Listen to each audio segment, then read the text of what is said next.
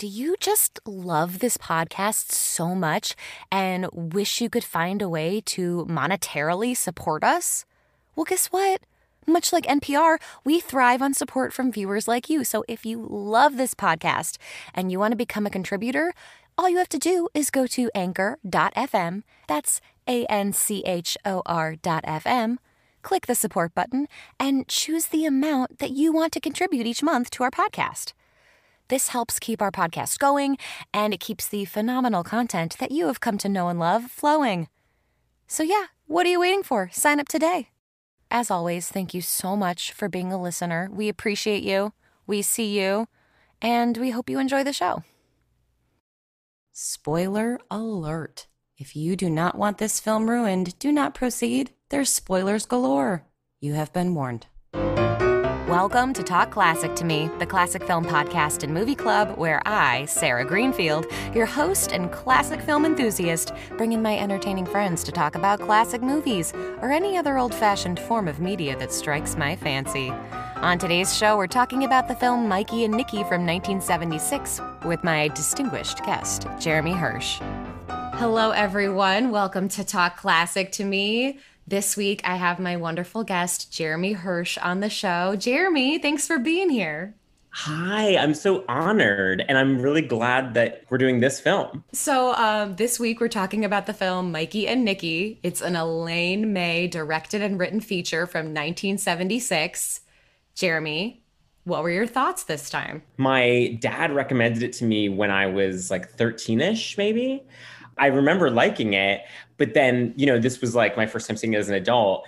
And I think it's like such incredible writing and directing and really like, I keep thinking about it in terms of like the genre of like gangster movies.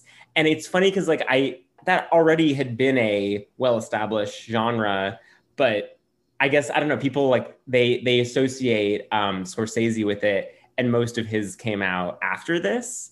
But I think it's like, in some ways, it's like, it's taking like the themes of those movies that are often like really long and sprawling, at times hitting you over the head. And it's like this like stripped down version that's like subtle and like trusts the audience to like get things without hitting you over the head. And I love that you said on the description, like, that it's about toxic masculinity, because I think that's how I see it as well. Well, I'm so glad you said all that, because for me, I had never seen this film before. And the reason I chose to watch it was because when we were talking about like, oh, well, what do you want to do? I've never really explored a lot of Elaine May's work before. Like, she's someone who I've pretty much only seen like Heaven Can Wait and like some of the work that she's been uncredited for doing, like Tootsie and things like that. So I'd never really seen an Elaine May directed feature, and that had always been something I had wanted to do and meant to do. So I'm really glad I had the opportunity to watch it. That being said, it was very difficult for me to watch. I felt very uncomfortable watching it. I think it's a smart film, but I think it is really, really hard to watch like toxic masculinity thriving and not necessarily being like judged upon. Do you know what I mean? Like, that's a hard thing to watch. Yeah, like, it's not necessarily being like explicitly condemned. Is that what you're saying? Yes. Yeah. Because like, for example, Dogfight, right? Another female-directed film came out in the 90s.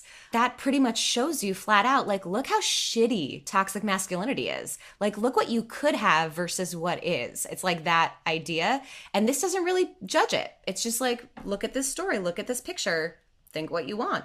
And so I think that's a really interesting take, but it's hard to watch. Yeah, I mean, I agree that's hard to watch. It's definitely like, and like, you're often really close up in it, and there's not stuff like, distancing music or something, like how Scorsese will like create irony through using like kind of upbeat music opposite like horrific imagery or whatever. I do think the film condemns them, and I think that she's just trusting the audience to be smart enough to like make that leap, and like that will get it.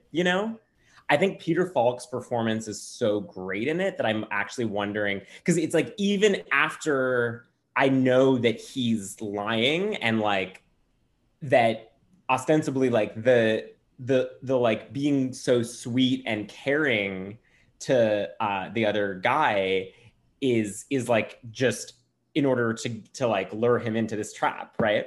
But he's so, especially in like that first 10-15 minutes of like where he's like physically like calming him down, and even when he goes out to get the milk or whatever, like I don't even know if that's like medically actually like helpful, but I looked it up. It is. I pressed pause and I looked it up and they're like, dairy provides a lining. like he's so sweet that I'm like, there is a part of him that does love him or something like that. Like it has to be real, but then it's like maybe the manipulation of this like character and the performance is like so good that I actually was like, I'm like defending him. I'm like, well, like, you know what I mean? Like that it worked on me as well. Like I was manipulated. Yeah. The reason I think why he does actually love him underneath it all, there's two reasons. One, at the end, he keeps the gunman away from him. He's choosing streets where he thinks Nikki won't be. And then two, he lies to his wife about the watch, about who broke the watch. So to me, that says that he really does love Nikki.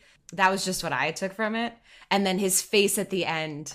He's come into this to fuck him over, but then he's having doubts about it. So let me do a plot synopsis too, because I bet at home you're like, wait, hold on. If you have not watched this, you're like, what the hell? So Mikey and Nikki, very interesting film.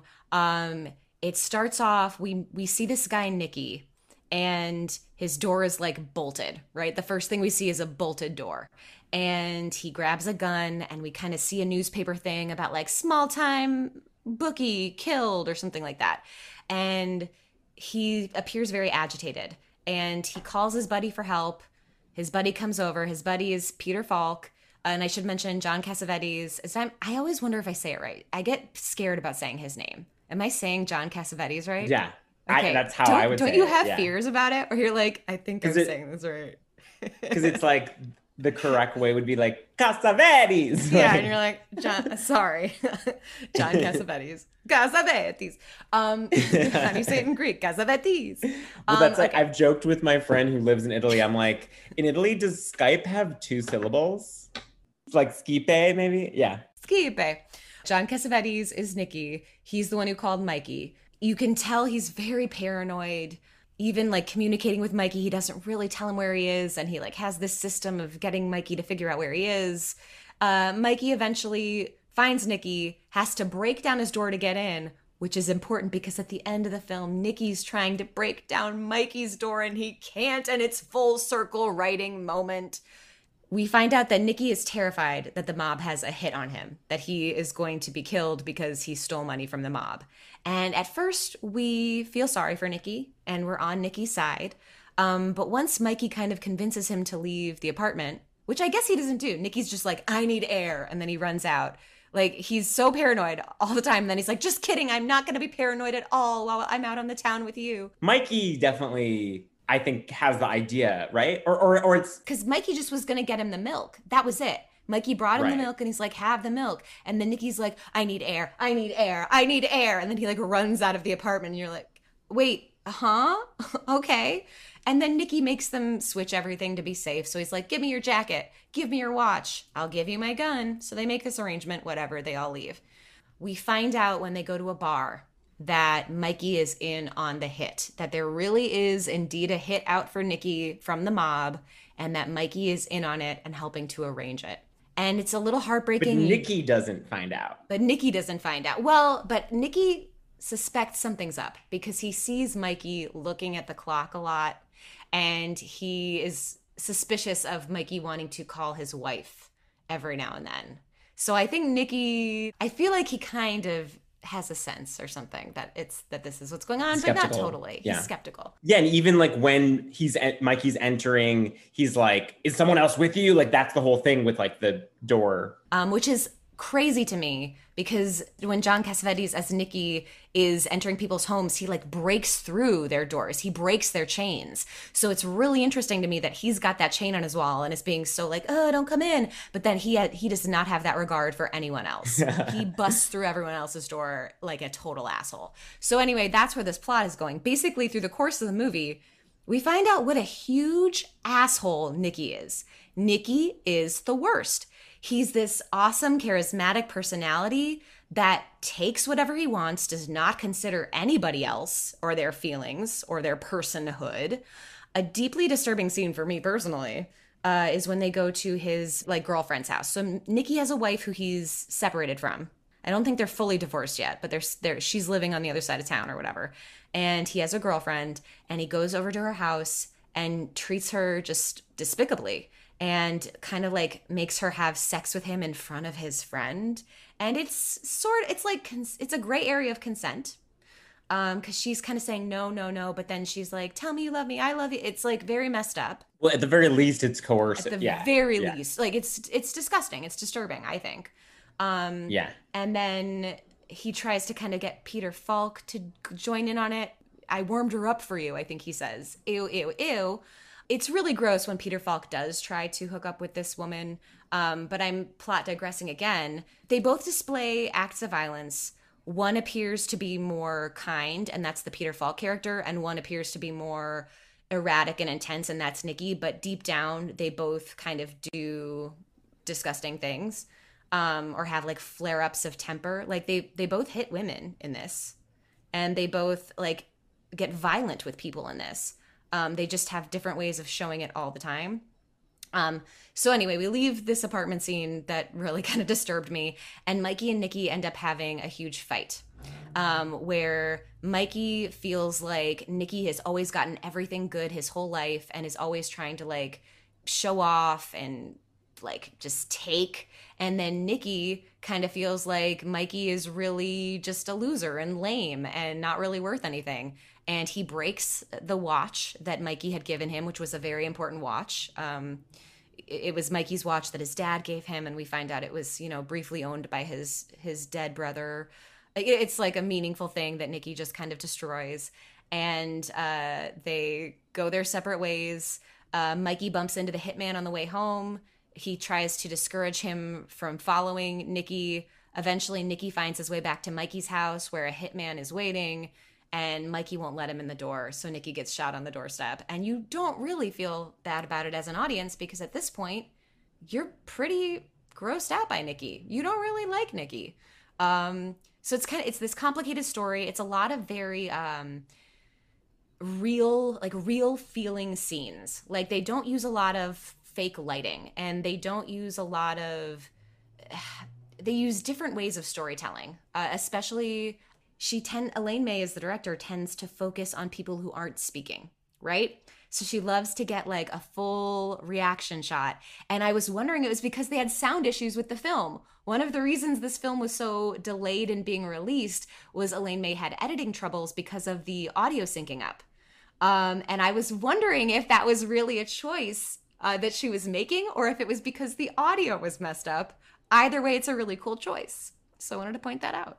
That's so funny, because that's like totally a huge thing that was talked about in film school, was just like, don't be the people that are, always editing, where it's like, we're seeing this person while she's talking, then we cut and we're seeing this person while they're talking. Like, so that's so funny that, because it's like, it's in a way, so then it's like, the ideal thing is to do the opposite. I was just noticing that and going like, oh my God, how cool is this? Nikki's giving this kind of like big speech, and we're not even on him at all. We're only on Peter Falk for this whole time. How cool is that?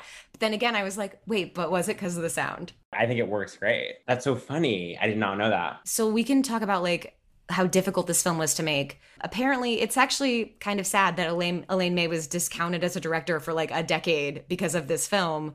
During its making, it had like a 1.8 million budget, but they spent like 4 million.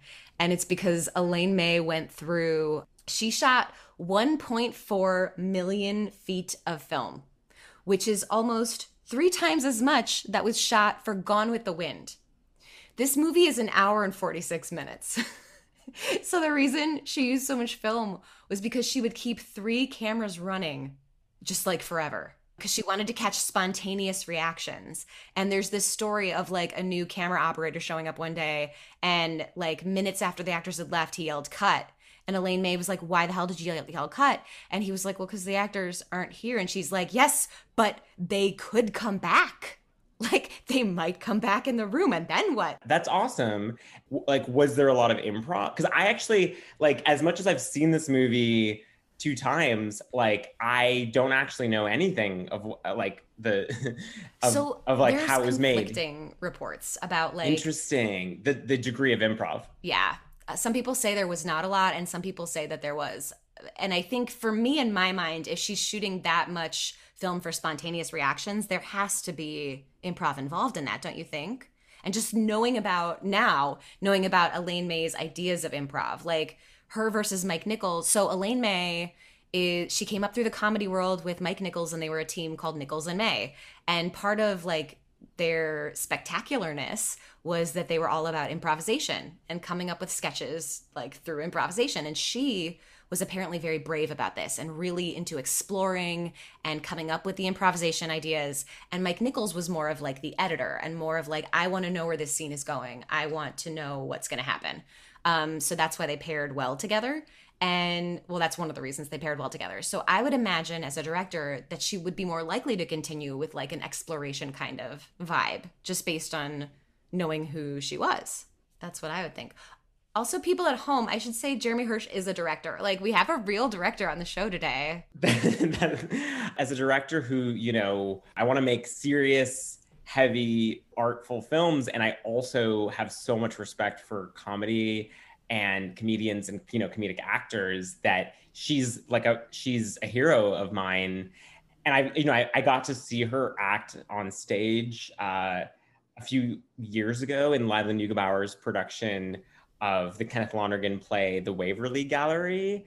And she was incredible. And she won a Tony for that performance. Yeah, she's like still doing amazing work. And I honestly haven't really read much of what's been written about this movie, like ever, but like I might wonder if there, due to sexism, if there had been, you know, people who assumed like, well, I'm sure that like Cassavetes like brought a lot to the table or whatever, like in terms of concepts or you know, his dialogue or whatever, and like sort of taking the authorship somewhat away from her, and like so the improv thing. It's funny that you mentioned that, because that's 100% one of the things that people say online. I'm going to be real with you. One of the things I looked up was, why do people like this film so much? Because I was kind of like, I don't know. But in the article, it did say stuff about John Cassavetes, but it also talked about toxic masculinity. So viewing it more through that lens helped me process the film a lot, because I was having a hard time watching it, but like viewing it as an exploration of that. Like how you would view Promising Young Woman, you know, and you're like, this is an exploration of like the predator being predated, being like super predator. No, I know? think that is a word. So, yeah, I liked viewing it more through that lens when I put that on. But yeah, there are people that kind of give John Cassavetes some credit that who knows if he really is owed for this movie. John Cassavetes, by the way, if you don't know at home, he was a famous director in his own right. He often worked with Peter Falk.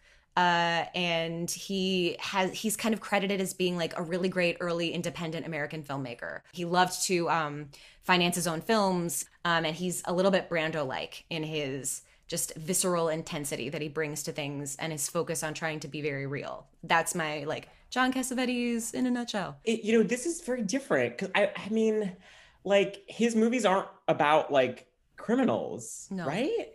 Yeah, they're about like women and marriages. Yeah, relationships and character driven and I guess like I'll say like kind of going back to what I already kind of alluded to is like I just feel like I feel like I'm subjected to so many people talking about how great of a movie Goodfellas is.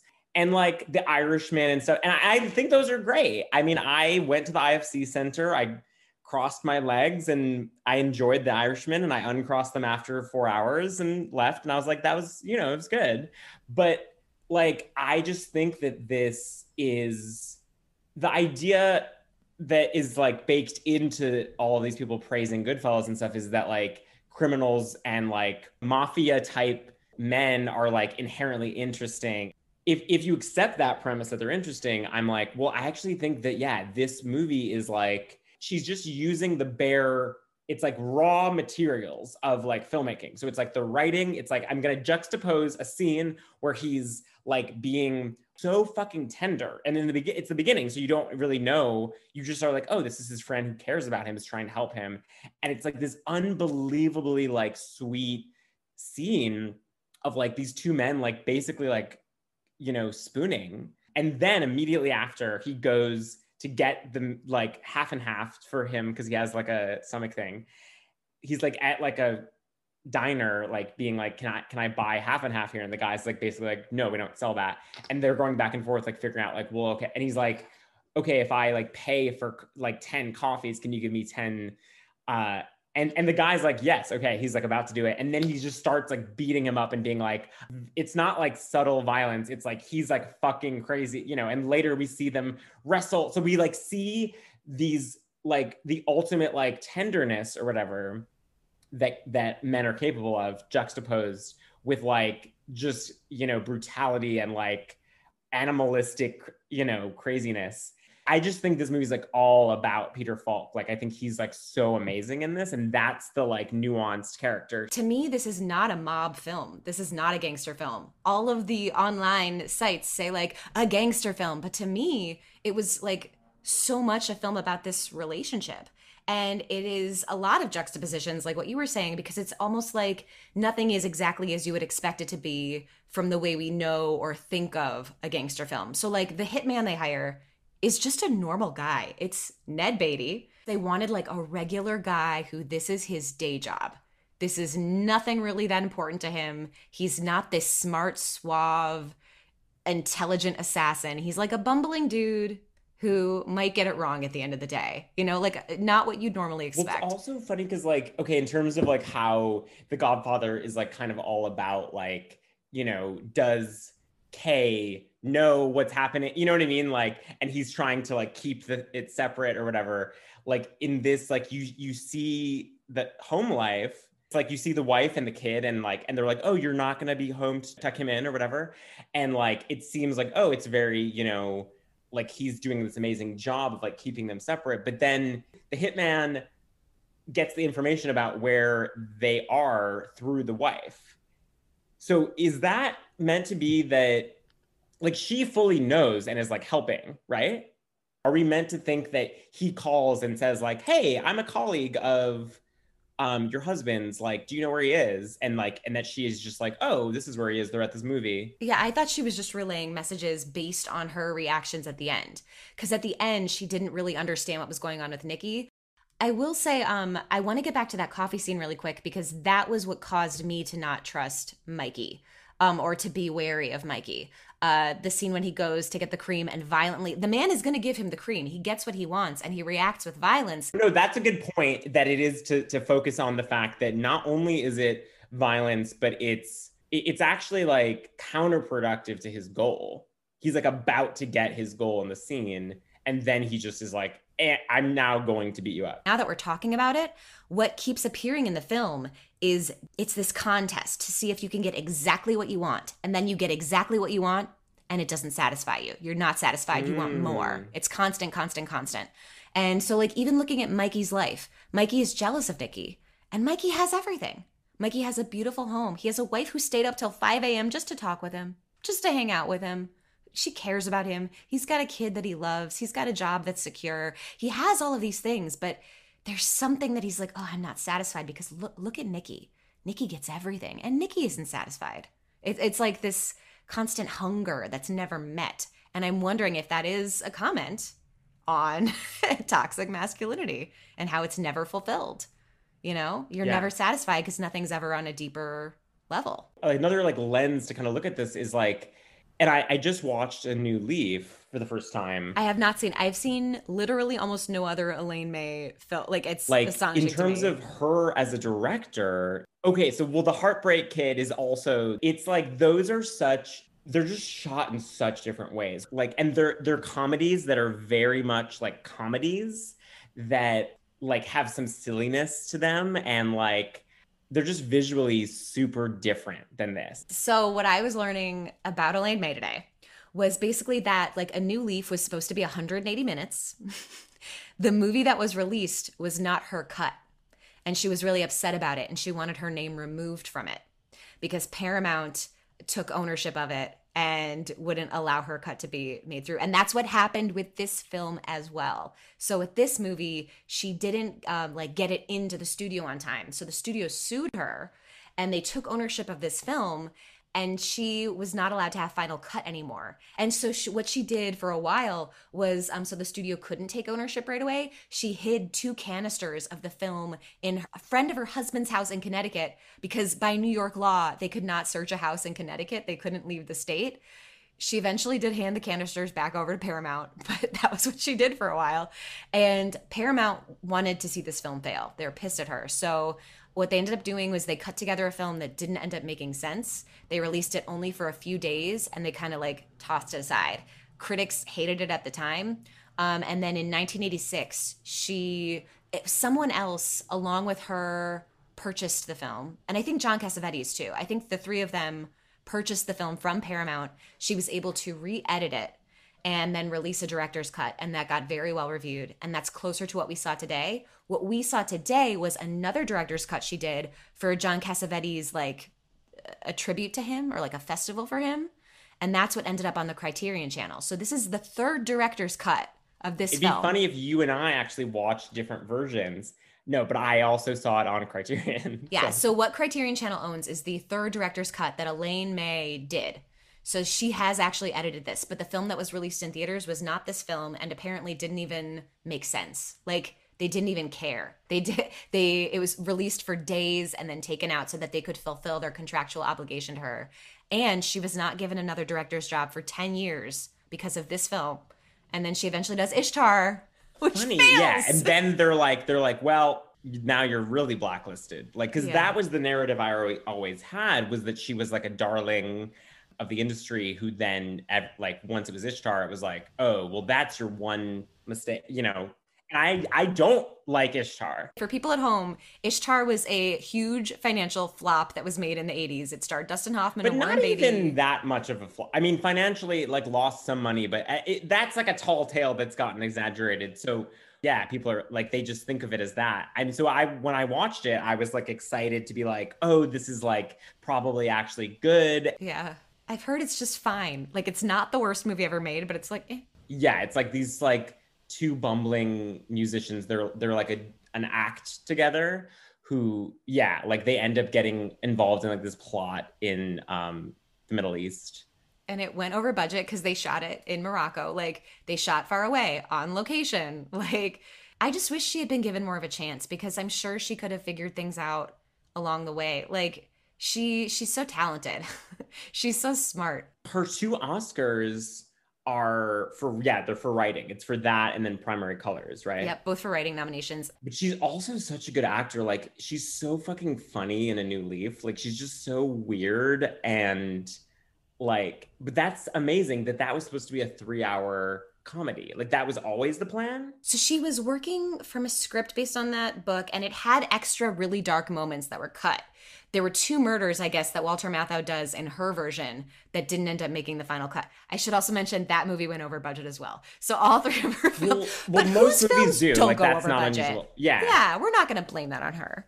The filmmaking, I think, is so much better. Like, it's like, you know, the film grain, like you're talking about the lighting being low, like you really feel the grittiness of the film, and you're just close, and it feels so real. Yeah, in a way where, her other films, they're much more heightened. The other films are like, they're making their points through jokes and they're funny, but this is just so different. So Nora Ephron, who is like, I love Nora Ephron.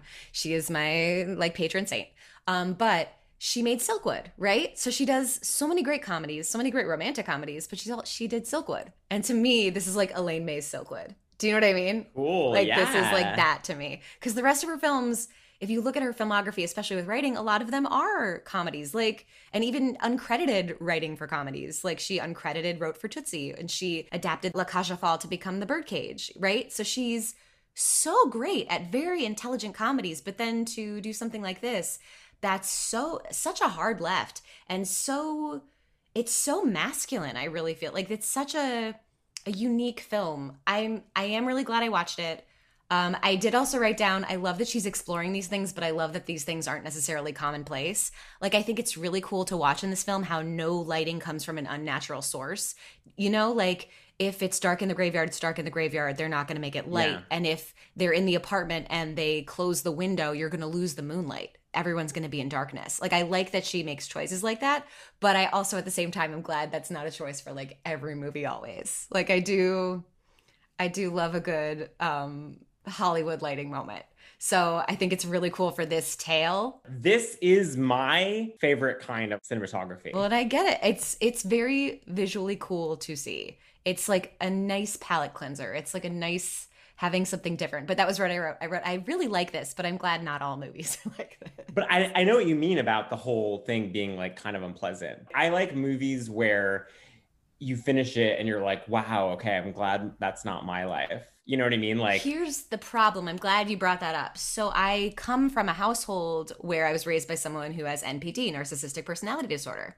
So right. for me, this is incredibly triggering. Like watching, Okay. like I've Yeah. lived shit like this. I don't need to watch it on screen. Yeah, no, for me, it's very like foreign. Yeah. And I mean, I'm very lucky to be able to say that. The hardest part is, so most people who have NPD are men. It tends to be like a more masculine issue, and they don't get help for it ever because they don't view themselves as having problems ever. It's a constantly blaming kind of disorder. And there a lot of men who have it are able to charm other men. And so, a very frustrating point as a woman dealing with someone who has this issue is you can't really have them in your life because they don't heal. They don't ever, it's constantly just toxic and destructive. Yeah. They're good at making it maybe it seem like they have healed. Yeah. Yes, but they never do. And then they can charm everybody around them, in particularly men, into thinking that you are the crazy person. That, you know, it's like, it's all about their image and all about how people kind of perceive them. That's what matters to them so much. And coming out on top. So, like, it matters. They will change reality around them. They will lie because in the moment it's not lying. In the moment to them, a lie is the truth because it puts them on top. And so watching Nikki was disgusting to me. And watching men fawn over his behavior and want to emulate that behavior was really hard for me to watch. Because I want to like rid the world of that behavior. And I grew up seeing a version of that behavior. Like, I know my parent wasn't an alcoholic or anything, but like it's still hard to watch. But don't you feel like also, you said Nikki, but don't you also feel like Mikey too, but Mikey doesn't have that charm. So for me, it was watching Nikki turn on the charm, watching a woman who said, "Get the hell out of my house," no, melt in his hands like putty, was sick and disturbing to me. Watching a woman who didn't want to have sex with him say, "No, no, no, no," and then him being like, "Come on, baby," like, and her being like, "Okay," like, to me, watching people cave in and lose themselves for this narcissist was really messed up. I did not like it. It's not a fun exploration for me. It's kind of like a reveal when you realize that he's a parent, right? Yes, a lot of stuff is, there's so many reveals that are interesting. The reveal of Mikey being a betrayer, and not, you're right, I think Peter Falk's performance is probably my favorite in the piece. It's so complex. But I do love John Cassavetes. Has so much charm and magnetism to him. He's really good at turning on that like fire, I think. For some reason, I'm like, yeah, Mikey is the one that charmed me as a viewer, that I was like, ooh, like I was saying earlier, like I was like, is he bad? And we're left with that at the end because it's like Nikki is so obviously bad, right? Nikki's like, yeah, he sucks, he's bad. But Mikey kind of goes both ways where you really want to like him. But then he tries to potentially rape that woman as well. He hits her. Like the woman who kisses him without his consent, or without her consent, slaps him and he hits her back. Like Immediately, yeah. And he has a wonderful wife at home, like waiting for him. So like he's clearly morally ambiguous. And I mean, he has his best friend murdered and looks upset and is upset and shocked by it, but allows it to happen. But that's the interesting thing of like going back to how we're introduced to him, of like that amazing moment of like the tenderness and stuff that I bought. So it's like that reminded me of a thing that Chelsea Peretti once said, the comedian, where she was like, or I'm paraphrasing, but she said something of like, sometimes feminist guys hate women the most, quote unquote, feminist guys. Yeah. And when I first heard that, I was like, what does that mean? But then, yeah, it's like the ones that sometimes the ones that seem that are doing outward displays the most are the ones that are you have to be the most suspicious Because of. it's a fake feminism. It's like they've perfected the outside of it. Yeah, because she's not saying those men were actually feminists. She's saying it's like the feminist facade that they put on because they know it will manipulate people into trusting them. It will manipulate a certain sense of like a certain reaction. And not that that hugging moment is like feminist, but it's like tender and sweet, and he seems the opposite of toxic masculinity. But then, yeah, it's like, is that this like nuance of him, or is it just like, no, that's the facade? Now that we're talking about it, especially, I'm really glad that I watched this piece. I think it was a really important piece to watch. But yeah, I was totally uncomfortable. And part of it is Peter Falk is so lovable. I mean, our generation knows Peter Falk from like Columbo, from being like this sweet, ruffled detective. We know him from being the grandpa in the Princess Diaries. So to us, when you're watching Peter Falk, Mr. As You Wish, it's shocking to see him in this light. Or not the Princess Diaries, the Princess Bride. I'm sorry. I said the Princess Diaries. I haven't seen The Princess Bride. Which, stop everything. Go watch it. Go watch it. I'm saying I came into this with very little Peter Falk baggage and was still very charmed by him. Okay, so he is just charming. It's that and it's that. Yeah. Peter Falk, I found out today, was like a very interesting man. When he was 3, he lost his eye through, there was like a sickness and he had to have his eye removed. So, I mean, I don't know if you noticed, he has a fake eye. And I would notice it sometimes when when he's doing different things. You're like, oh, that's the moment. But you barely notice it. And I think it makes him just so much more interesting personally. So he has like one real eye and one fake eye.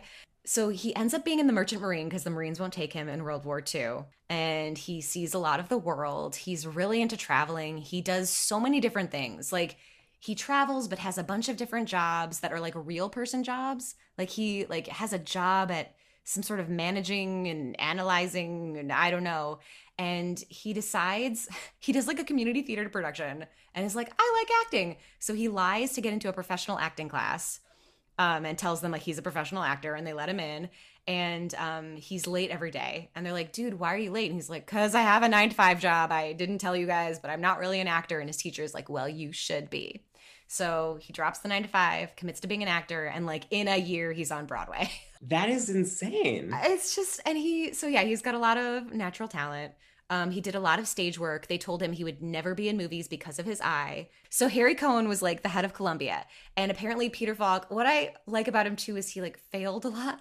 I love people that fail and like thrive and rise up. Yeah. But he failed his Columbia screen test. And apparently Harry Cohn, the head of Columbia at the time, said, for the same price, I can get an actor with 2 eyes. That's pretty cringy. So like that's what he was up against. Some shitty judgment like that. But he ends up in 1960 having like a breakout role in this movie Murder Inc., where he plays a villain. He gets nominated for an Oscar for it. He's in Robin and the Seven Hoods with Frank Sinatra, the Rat Pack. He plays one of the bad guys in that and has like a song and dance number. He's so interested because he does all these different things. I mean, he does Columbo for like 4 decades, playing that role in various stages. But then he also works with John Cassavetes. He plays so many different kinds of characters. That's a little bit of Peter Falk, a little taste of Peter Falk. He seems like a very decent human, and that's all you can really ask for because so many people are terrible. He was married to one woman for a really long time and then died of Alzheimer's disease. Something he liked about working with Cassavetes and Elaine May was since they were directors that like to keep the camera running, he felt less self-conscious because they wouldn't say cut, they'd come and talk to him. And so he would lose a little bit of like nerves or self-consciousness that comes with being on a set when people are like, cut, action. He didn't really have that because the camera would be going the whole time. It's so funny, like hearing about that because like I've heard of how Orange is the New Black, the way that they've shot is often with 3 cameras at once is what I've heard. In a way, it's great because it's like, yeah, you're just getting all this stuff like in the real moment, but it's all, I'm like, well, that's funny how, it's like TV has done like this full circle from like, it used to be live studio audience, 3 cameras and like live editing. And then it became like, no, cinematic. And then it's back to this. And then I've heard about how this movie, BPM, have you seen it?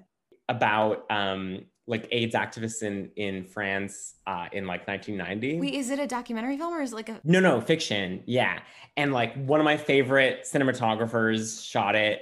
She's French, so it's like I'm gonna butcher her name, but Jeanne Lepoirie, I think is how you say it. I don't know, but whatever. So she used a lot of like I think two or maybe three cameras for the like, and I was like, wow, like that's like groundbreaking. Like it's so cinematic, and she was able to like light in a way where she was able to do that. So I thought of that as kind of this like new thing, but it's like no, like Elaine May was doing it and was getting obviously like very different results in terms of what we see than like I Love Lucy. It seems pretty unique. Like I was surprised when you said that. I think that's so cool.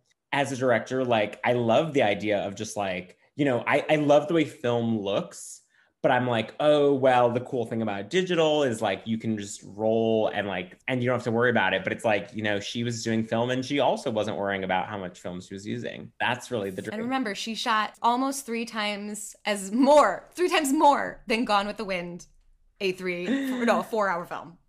Yeah. So that tells you how much she was shooting and what she was doing. I think it's a cool experiment. Like, I'm glad she did it. We can talk about John Cassavetes too, because he's really interesting. He was married to Gina Rowlands. They met in acting school. And apparently he went to acting school because all his friends were like, dude, there's so many girls here. You gotta come.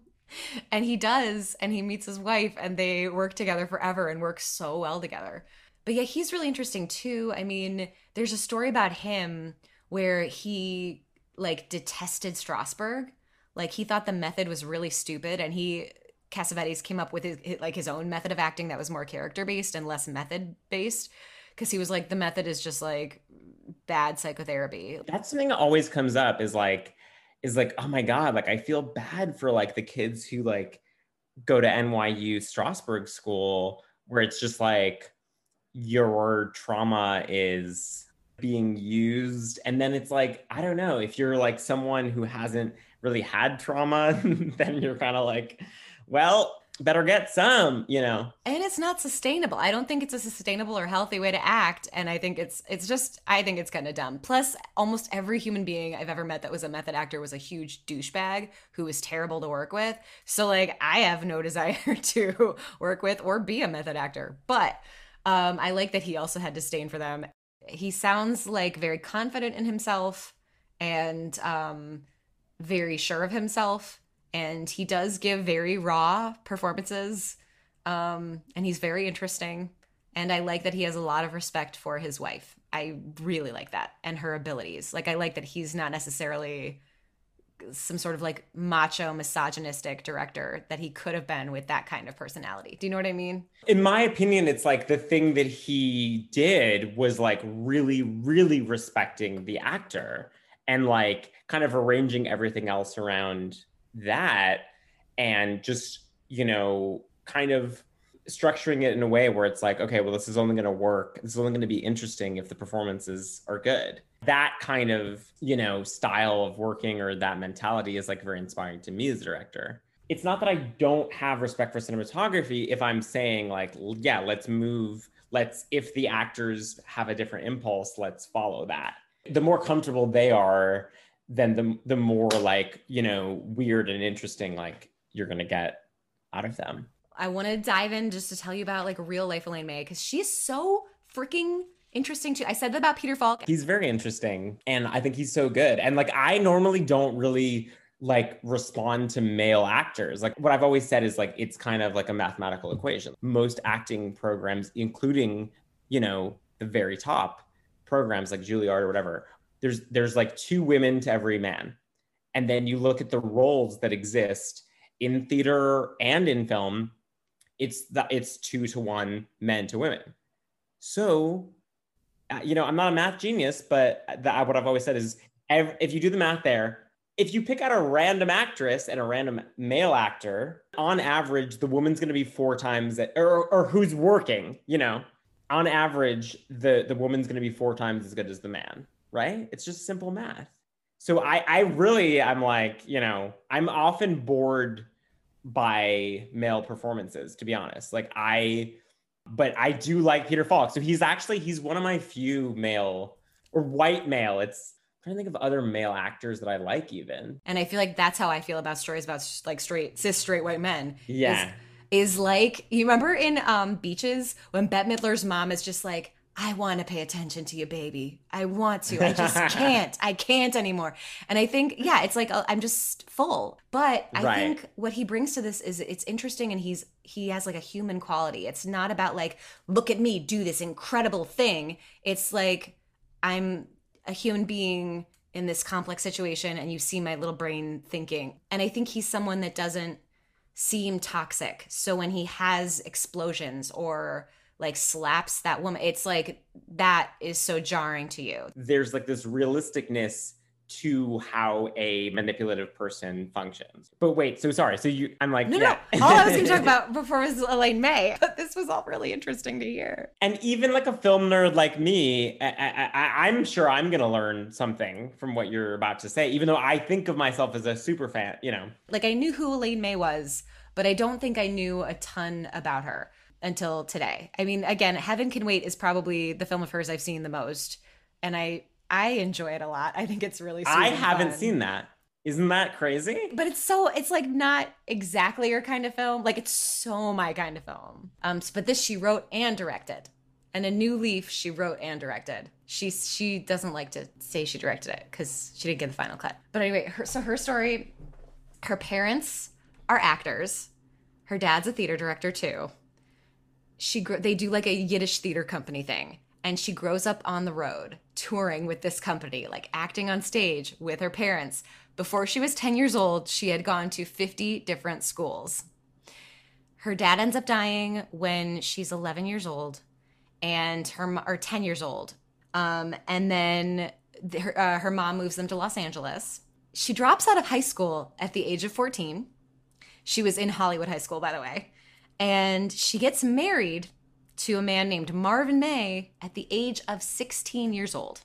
So Elaine May is married at 16, which is just astonishing to me. He was? Oh, that's a great question. I didn't even look it up, but I bet he was older. This is all new information to me. Like Yiddish theater companies, like, so they were touring across America? Yeah, so she was going all over America and wasn't staying any place long enough to really go to school anyway. And she was acting in the productions. Is she fluent in Yiddish? I don't know. There's so many great questions coming out. I don't know. Yeah. What I do know is that her marriage obviously eventually dissolves and she ends up in Chicago. And the reason she ends up at the University of Chicago is because she doesn't need a high school diploma to go there. At the University of Chicago, that's where she meets Mike Nichols, and they meet through the Compass Players. Well, they meet before then, but they get to know each other at the Compass Players, which is an improv group at that school. They realize that they're awesome partners together and do great comedy together. And all of the articles about her school are basically like, everybody worshipped Elaine May. Everybody. Like, she was the coolest. She would quote unquote hold court. Like, people would just come and sit and listen to her stories of her days, like growing up in the Yiddish theater. And they all say she was like just so brave and so bold and like fearless. She just sounds so cool. And she's kind of like the driving force of Nichols and May, right? Like I said earlier, she's kind of the adventurous, out there, bold one. And Mike Nichols is more of like the structured one. So they work really well together. They actually get kicked out of their comedy group because, quote unquote, they were too good. They were like stealing all the limelight. So they go off on their own. They become Nichols and May. They become famous for doing comedy. They're a team for 4 years. Their show is sold out in New York like every night. And they do this inventive new style, essentially, which is improv work that becomes sketches. And they aren't like previous comedy teams because it's not like one is smart and one is dumb. They put on characters together and do like a scene as equals together. And Elaine May often plays like doctors and therapists. Like she plays intelligent women in their sketch comedy. And they influenced like Lily Tomlin and Steve Martin and people like that. But yeah, they were doing something that kind of really hadn't been done in comedy before. They were trailblazers. And Mike Nichols obviously goes off to become a director. When they break up, he said he felt just like depressed and kind of didn't know where to go next because she was such a driving force. And she really just wanted to explore everything. Like he wanted to be just like a director, and she was like, I want to write and I want to make plays and I want to direct and I want to do all of these things. And she does. She goes off and does those things. It's like rare for someone. I mean, there's a lot of people who, have like written and also directed and acted, but she's so good at each of the things. Yeah. Well, she studied acting with Maria Ouspenskaya too. She's like a famous Russian woman. I wrote that down. It's important to remember like this thing of her holding court or whatever, when you see A New Leaf, because she's like playing such an eccentric character in that, and I find it so cool that like that's like the vehicle that she wrote for herself is like this. It's like so different from like every other like example of like a comedian writing like a vehicle for themselves. So she didn't actually write it for herself. She wanted it to be someone else, and the studio wouldn't let her cast. I forget who it was now. She wanted someone else to be in it. And yeah, they were like, nope, you can keep doing it. And by the way, we're not going to pay you more. You're still getting the same amount you were going to get paid, but you also have to be in your movie. Cool, thanks. Well, it all worked out because she's great. I also do want to say for 1 year, she was married to Sheldon Harnick of Harnick and Bach, the famous songwriting duo that wrote Fiddler on the Roof. What? Yeah. So I thought I was tickled by that. I saw him and I was like, Sheldon Harnick of Harnick and Bach? Yeah. I mean, like, come on, Fiddler. They wrote Fiorello too, and The Apple Tree, and just so many things. I'm trying to think of anything else. I mean, her final husband, she loved very much. Oh, and another fun thing, she was married to her third husband for a long time until he passed away in the 80s, but she was the partner of the great Stanley Donen, who directed Singin' in the Rain. They were partners from 1999 to 2019 when he died. I also did not know that. Wait, wow. I didn't know it until today, but I was like, oh my God, Stanley Donen and you together? Ah! Oh, and I hear she's going to direct again. That's what people are saying. So Lily Tomlin said she was inspired by Nichols and May because they were the first people I saw doing smart, hip character pieces. Well, yeah, and like I as a child again, like was exposed to their vinyl record or vinyl records, one of them, and I was told like this was improvised. But I guess like that, I mean, is that actually true, or is it like they developed scenes through improv? But I mean, either way, it's like impressive because they feel very much like written, you know? It sounds like Nichols wanted to know where the scene would end up. So they'd have an established, this is where it's going to end up. And I guess when it did get to like Broadway and stuff, it was more of the same thing kind of every night. But he would let Elaine explore during the way, you know? So Right. it was improvised when they first like set down the sketches. I think it's kind of probably like what Second City does, right? But Second City does the same thing every night, so I don't know. But I think Elaine May would wiggle around a bit. So we know we're going to end up here, but she'd find the freedom in the space to kind of do her own thing. But it sounded like she was kind of frustrated towards the end of doing the same thing every night. Like she said she would find her own way to make it new for herself, but it sounded like if you're doing a sketch show for 4 years on Broadway and you know it's going to end up here, how many times can you get to that place and have it feel spontaneous and creative, I guess? I just like how bold she is too, of like being so advocating for that, because they were a hit. They could have done that forever. And she was kind of like, no, I want to go off and explore. Yeah, like we've done this. I want to talk about the supporting cast. Specifically, I loved Carol Grace, who played Nellie. That was the woman we mentioned earlier who like had the really uncomfortable consent scenes. She's fantastic in this. And Sanford Meisner, the famous acting teacher, has like a very small bit part in this. He plays the mob boss. That's Sanford Meisner. Oh my God. Yeah, like founder of the group theater. One of them. But yeah, so Sanford Meisner makes a brief appearance. Carol Grace was great. She didn't do a lot, but she was married to Walter Matthau, and I think that's why she was cast in this, because of A New Leaf. I think that's how Elaine May became aware of her. Yeah, and Joyce Van Patten played Nikki's wife, and I thought she was great in this too. I think all of the women were really solid in this. And Rose Arick played Annie, and she was also in A New Leaf and Ishtar. So I feel like she must have been good buddies with Elaine May. But yeah, Joyce Van Patten is like in a million movies, right? Isn't she someone who's like... Yeah, she's in a lot of movies. Up until like fairly recently. Like she was in an Adam Sandler movie like a decade ago.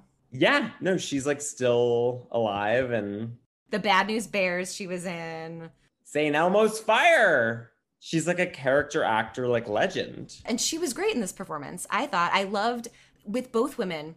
I loved how they had similar intentions of like, I'm not going to let you do this to me. And they had different ways of fronting it. So like Joyce Van Patten, who's playing Nikki's wife, Jan, she is so strong. She is so solid when we first see her. And she's like, you're not coming in this house. Absolutely not. He forces his way in.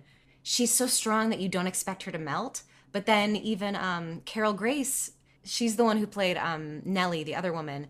She's so soft, and you expect her more to melt, but it's like the two women are so different, and yet both can't resist him. And I just thought that was really, really fascinating. But Carol Grace is heartbreaking. Like the scene after he like has sex with her in front of his friend, and like gets up, and she gets up and kind of smooths out her dress, and it's she hears them talking about her in the background because it's like a shot where they're kind of really far in the background and she's more in the foreground, and she hears what they're saying about her. And what Nikki is saying to his friend Mikey is basically like, she's a slut. She slept with all these guys. Why are you? I warmed her up for you. Don't you want to go have sex with her? Like he's turning it into this disgusting contest. She's within earshot and she's just like composing herself. It's this heartbreaking, heartbreaking moment. And every time Nikki tries to kiss her and she says, no, you promised. No, I don't want you to. No, you said you wouldn't. Oh, your heart just goes out to her. And she wants to be valued for her brains. Like she wants to hear about what's going on in Indochina. I read in an article today where it was so depressing because you see her want for connection, like what she's willing to give up and risk just to have connection, that character. And I went, oh my God, you're right. All Nikki has to do is say that he loves her. And she's like, okay, whatever you want me to do, I'll do it. And I thought that was just heartbreaking. Yeah, to say the least. Yeah. And then when Mikey does the thing where he's like, I love smart, pretty girls. It's so great when girls are smart and pretty. And you're like, ew, this is toxic and gross too.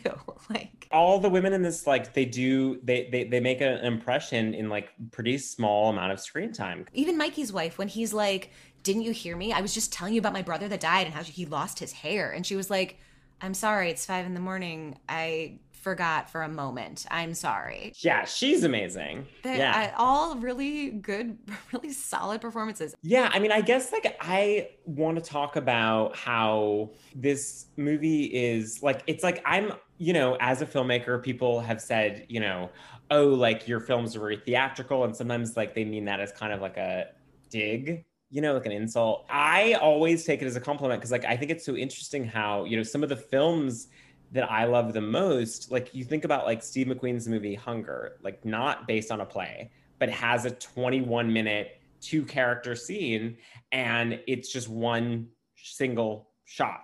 And it's like, that's both very theatrical, but also very cinematic.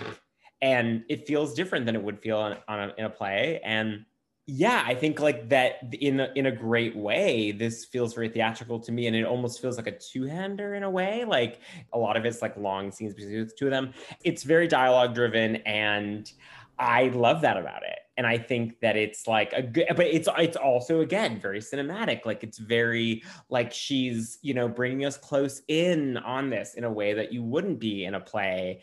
And obviously, yeah, the way that it was constructed with the various, cameras, obviously that it's like that lends itself to constructing it in the edit. It does remind me in a great way of like 2-character plays. It has that feeling. Like it really does. And I wonder if it's because Elaine May was a playwright as well. Like she knew how to write for stage and screen. So I wonder if that is kind of why we might feel that way. The way it's cinematic is just by placing them in these different locations and by making the location be, it's like part of Nikki's quirk is he can't seem to focus on one thing. Like Peter Falk is just trying to get him to one single place so he can be still long enough to be killed. Yeah. And Nikki can't do that. He constantly has to divert and go to all these different places and go on all these different adventures. So that's, I think, why it works cinematically. Like there's like a thing sometimes in plays where you could just tell that like this is the only set we're gonna see. So then when they're like, well, let's leave. You're like, well, they're not gonna leave. Like in this, it's like they're on the bus, they're going to the movies, and then he's like, let's get off now. Like, And his interaction with the bus driver is like Mikey's interaction with the cream. Yeah, because that's like Nikki who kind of really instigates that. And I'm realizing it's also 2 men that are saying no to them. In each scene, it's a man saying no to them, or I'm not going to fulfill your request. I'm not going to do it the way you want. You have to take the back exit. you can't take the front exit. And they can't handle that. And they lash out. And they get their way anyway. Both of them get their way anyway. Oh my God. And we haven't even gotten into the scene where they go into a bar that's like all Black people. They are having a great time. They are dancing. They are living their lives. And Nikki comes in and just is racist and is terrible and like starts shit. And the Black people, you even see it then. They can't even do anything about it because they know if they attack him, he's a white man. Like, we see it in that. Don't they think that both of them are cops? They're undercover cops, right? Oh, maybe that would explain it. Either way, it's like yeah. So then there's this thing where he's like, well, I'm going to buy this woman a drink or whatever. And she's like, she can't say no because like he might freak out or something. And then the boyfriend of that woman is like, okay, well, that's my girlfriend, but also like, I don't want you to kill me. Yeah, I guess I would give props to Elaine May for like basically just being like, bringing into the story, like, yeah, these people are also racist. Like, that's not like glossing over that aspect. That was heartbreaking for me to watch too. Especially Nikki, right? Like he's really the aggressor in that. He's the aggressor. And there are men that have to like pull back. I don't know his character's name, but like the Black man that's talking, they have to be like, no, you're going to get hurt. No, like they're like, apologize to, like they're being so disgustingly nice to Nikki because they're afraid for their lives. And Nikki is being nothing but a monster. So it's like, that was hard to watch. Right. They're like, let's not escalate. It was just, I was watching going like, oh no, oh my God, this is just like now. It was a disgusting like power trip of Nikki's. And it actually feels, because it's like often in movies from, before 2016, like there's like things where you're like, oh yeah, like the way that that's dealt with race, it's like the director feels racist. Well, yeah, and it's showing off another disgusting aspect of Nikki's character. She shows us every gross thing about Nikki. He says something like very overtly, like aggressively racist. I actually think that's the moment where, because it's pretty early on. Yeah, one of the first places they kind of end up in, but it's like if I had any sympathy for Nikki before that or was like worried about him, then it was all completely lost then. So that's the interesting thing is that then I guess then my mind goes to like, well, I guess my sympathy is more with Mikey, but it's not really there either. Well, because that's around the point when you start to go, oh, I don't think I'd mind if you died. That's like that moment where you're like, oh, wait. Because at first you're on Nikki's side. You're like, oh my God, he's saying he's telling the truth and that he never took this money from the mob. And you're kind of like, okay, I see that you're really upset. I'm willing to give you the benefit of the doubt.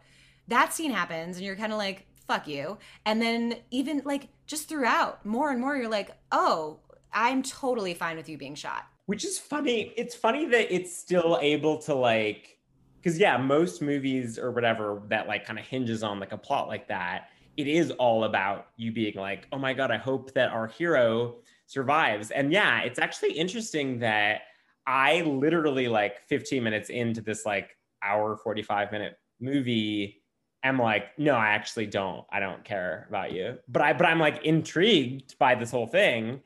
And I'm gonna, keep watching. But yeah, you're right. I did not actually care whether, yeah. One of the things I kept asking throughout my notes, I was like, I don't understand why you're friends. I get that you have a history. I get it. I get that it's important. Like the fact that they're together. But they're like not. Because it's like they grew up together. It's like he's the only person that knows or that knew my dad and my brother. And Mikey is a manipulator. So you think because both of them are manipulators, that story isn't necessarily the weight we're giving it? He's there tonight because he's fucking with him, It's funny how like we started off in this conversation where I was like, well, like Mikey does love him. And now I'm just like, no, this is how manipulators function, Sarah. Because yeah, wait, what is it? They like grew up together or something? Like it's that they grew up together from childhood. He's like, he's the only person that knows my dad, that knew my mom, that knew my brother that died. Yeah. But Nikki's mocking the brother that died and laughing over the grave. So you're like, well, how important is this shared history if it's not shared? And it's interesting to know they even throw in at the last minute, pepper in the fact that like, oh, my father, I wasn't even his first choice. He preferred my younger brother that passed away. And he also preferred Nikki to me. They like kind of throw that in at the end. I love 11th hour exposition. Yeah, we got a little 11th hour exposition of why that watch was so damn important to him. His dad gave it to the younger brother died, and then it was given to him. So not only is he the survivor, but he's the second choice. And he's the second choice in every relationship that Nikki is involved in. That brings us to the fight. They have a big throwdown fight where all of the information comes out about what they each think of the other person. I think it's an exemplary example of combat on film. Like, I think so often fight scenes rely on like a lot of like cuts, but it's pretty like a single like extended. It feels very real. It feels very like it has like no like, you know, action star-ness to it, but it feels real, and like it feels like they both of them could kill the other at any moment, you know. So there is like stakes in that regard where you're like, whoa. Yeah, I think it's a great like action scene because of the realism, because we're so used to choreographed Marvel. Not that those are bad, but that's what we're used to. Violence that has like a ballet vibe to it. My favorite part was when Peter Falk fell for real. You could tell that Peter Falk, the actor, really slips and really falls down. It feels so real. I love that aspect of it completely. The focus on realism throughout. Because again, I don't want it in every single film. I still do want my escapism, but in this particular film, I appreciated all of the glimpses of realism that we got. Yeah, it's like if you're gonna do it, do it. And to me, it made the watch breaking even more point. Like, I was brokenhearted for him when his watch broke. I knew how that would feel, of like this thing that means so much to me that I can never get back, that you don't even care or understand the meaning of. You just broke and I can't get it back. And Nikki was like, I'll buy you a new watch. Why do you even, like, what does it even matter? What? I don't care. Nikki's such an asshole. I can't, over and over. I think of him as like the species like before, like when dinosaurs were like turning into birds or something. You know what I mean? Like, he's like a prehistoric alpha male, and that's all. He's just like rotten to his core. God, he's the worst. I actually like wonder if like a different actor could have made me see things from his side more or something, because I kind of don't with him. I don't think we need to, because otherwise we can't accept his death. Mikey's story is caught in between. I think Mikey is caught in between going one way or the other, going the way of Nikki, which is like a toxic masculine show off kind of way, versus like actually living a good life. Like, it could go either way for him. And I think he's kind of torn between the choosing of it. The things that Nikki doesn't like about Mikey are all shallow, stupid things. Like, his arguments in the fight are just to hurt him on a shallow level of like, they call you the Echo because you repeat yourself a lot. Your boss doesn't like you because you're obnoxious. Like, his shit is stupid. Whereas Mikey's like, you don't care about anyone but yourself. You hurt me consistently. Like, his things are pretty valid, whereas Nikki's are all incredibly like shallowly based. And so I think it's like almost the war, the movie ends up being the war between Mickey inside of himself of, do I want to be more like Nikki and be the guy who gets all the girls and has all the money, or do I want to be like this guy who has a beautiful home and appreciates it? And maybe on the bigger picture, it's the battle maybe every cis straight white man has within himself, and I will never know because I am not a cis straight white man. But maybe it's like the battle in yourself of, do I want to go the toxic masculine route, or do I want to be more vulnerable and go deeper and have like a more meaningful, fulfilling life on a different level? And one of those two things is kind of the default. And one is the thing that you actually have to swim upstream to, yeah. Because like I was saying earlier, to me, this doesn't feel like a gangster film. It feels like a film about relationship, masculinity, like that kind of stuff. I think that it engages with very similar themes in a way that I like, in a way that feels very like trusting the audience to like get it. It's like interesting how like there are a lot of examples of women getting accolades for the movies that they've made about men. You know, yeah. The first woman who won the Oscar for directing, Hurt Locker. It's a movie, it's all men. It's almost like, okay, lady, you can speak our man language and talk like that. So right. She's not like other girl directors. Like, I think The Hurt Locker is great, you know, but I also kind of feel like there's like a vibe, I think a little bit of sometimes when people talk about like Annie Baker's play The Aliens, of kind of like, oh, wow, like, yeah, it's like all dudes, you know, whatever. And I'm like, yeah, I love that play. I also like love her plays like that are about like women, you know. The only thing we didn't bring up in Mikey and Nikki that I want to make sure we cover before we're done is the very final scene of the shooting, because to me that is such a meaningful moment of Nikki, for maybe the first time in their relationship or ever, has shown up at Mikey's house for a change. The way it works is when Nikki needs Mikey, he calls him, and he never pays him the same respect. Like, he doesn't call Mikey back. He doesn't really care about Mikey very much. At the end of the movie, when he's worried he's going to be killed, he stops, he goes to Mikey's house, and the hitman is circling the block, waiting for, they assume he's going to show up at Mikey's. And Mikey doesn't let him in. And not only does he not let him in, he pushes two chairs against the door, and him and his wife push against the chairs so Nikki can't break in. Because as we had seen earlier in the movie, several times Nikki has broken into the women in his lives' house. If they open the door for him with the chain on the door, he knows how to push past it so the chain breaks. Nikki breaks in. And so this is the time he's really, really not allowed in. And we see Nikki get shot. But what's astonishing, the moment that you wait for, the moment that hits you, is Mikey's face, the shot of Mikey's face when he knows what's going on. It's such an interesting moment. What did you think of all of that? Yeah, I mean, from a filmmaking perspective, it's interesting because, if I remember correctly, a lot of it is a little bit more from the perspective of Mikey and his wife than it is of Nikki. We're not sure how Mikey feels, I think. We see his shock, but we're not totally sure. It's technically his goal for the night. That was the point, and he's gonna get paid. I guess I felt the look on his face, a lot of it is ugh, that's terrible that my wife has to hear this. Because for her, she's a normal person, right? There probably is mixed feelings about their relationship and all of that. Sure, that's the whole thing. But there's also a thing of damn, that's traumatizing for you. Where I don't. Yeah, and I think in an ideal world, it would have been very hermetically separated from his home life. It was such a beautiful acting moment from Peter Falk, because it's both so expressive, but you're not sure of the specific emotion. It's a really great contrast of everything. The whole thing is subtle. We're going to do the double feature portion of our program. That's when we say, if you liked this, check this out. For me, if you're doing an Elaine May double feature, since I mentioned before I haven't seen a ton of her films, I loved Heaven Can Wait. I think it's fun. I don't know that it pairs tonally with this, but if you're I want to watch Elaine May, I liked it.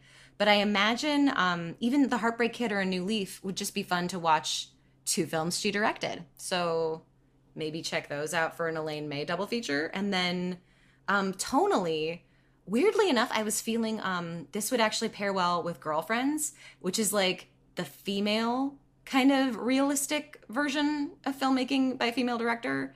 So I kind of feel that would be a cool double feature. Yeah, and they're in a city. And it's about their relationship changing and the one being kind of lost and figuring out her path. And then, I mean, Mean Streets, I think, would probably work well with this. I wrote My Dinner with Andre would pair well with this because it's just an abstract, slow, weird conversational film. Between two men. That's very theatrical. But what are your double features that you would put? I hadn't thought about this, but I'm now thinking of a pretty contemporary film called Beach Rats that is another kind of look. It's a kind of contemporary look at, I would say, toxic masculinity and a young person struggling with a pretty specific thing. And yeah, and just beautiful, again, shot on film, very realistic filmmaking. And, Lars von Trier movies and stuff, I think there's a lot where they don't actually adhere to the full set of rules. What would be the most pure version of a film? So no music. It's if there's music, it has to be the actors are playing a guitar, I think Susanne Bier is has a really interesting career. And I think Bird Box is an excellent film and is able to be accessible to a wide audience. And so it's yeah, okay, this is she's ticking off those Hollywood boxes, but it's also, I think, really good. Well, Jeremy, thank you so much for being on the show. It was great to have you here. Thank you so much for having me. We'll see you next time on Talk Classic to Me. You have been listening to Talk Classic to Me with Sarah Greenfield. That's me. My guest this week was Jeremy Hirsch. They will be featured on our Instagram page. If you enjoyed our show, please introduce a friend and show them how to subscribe and maybe even contribute to the podcast on our page at anchor.fm. And don't forget to follow us on Instagram at Talk Classic to Me. Thanks for listening.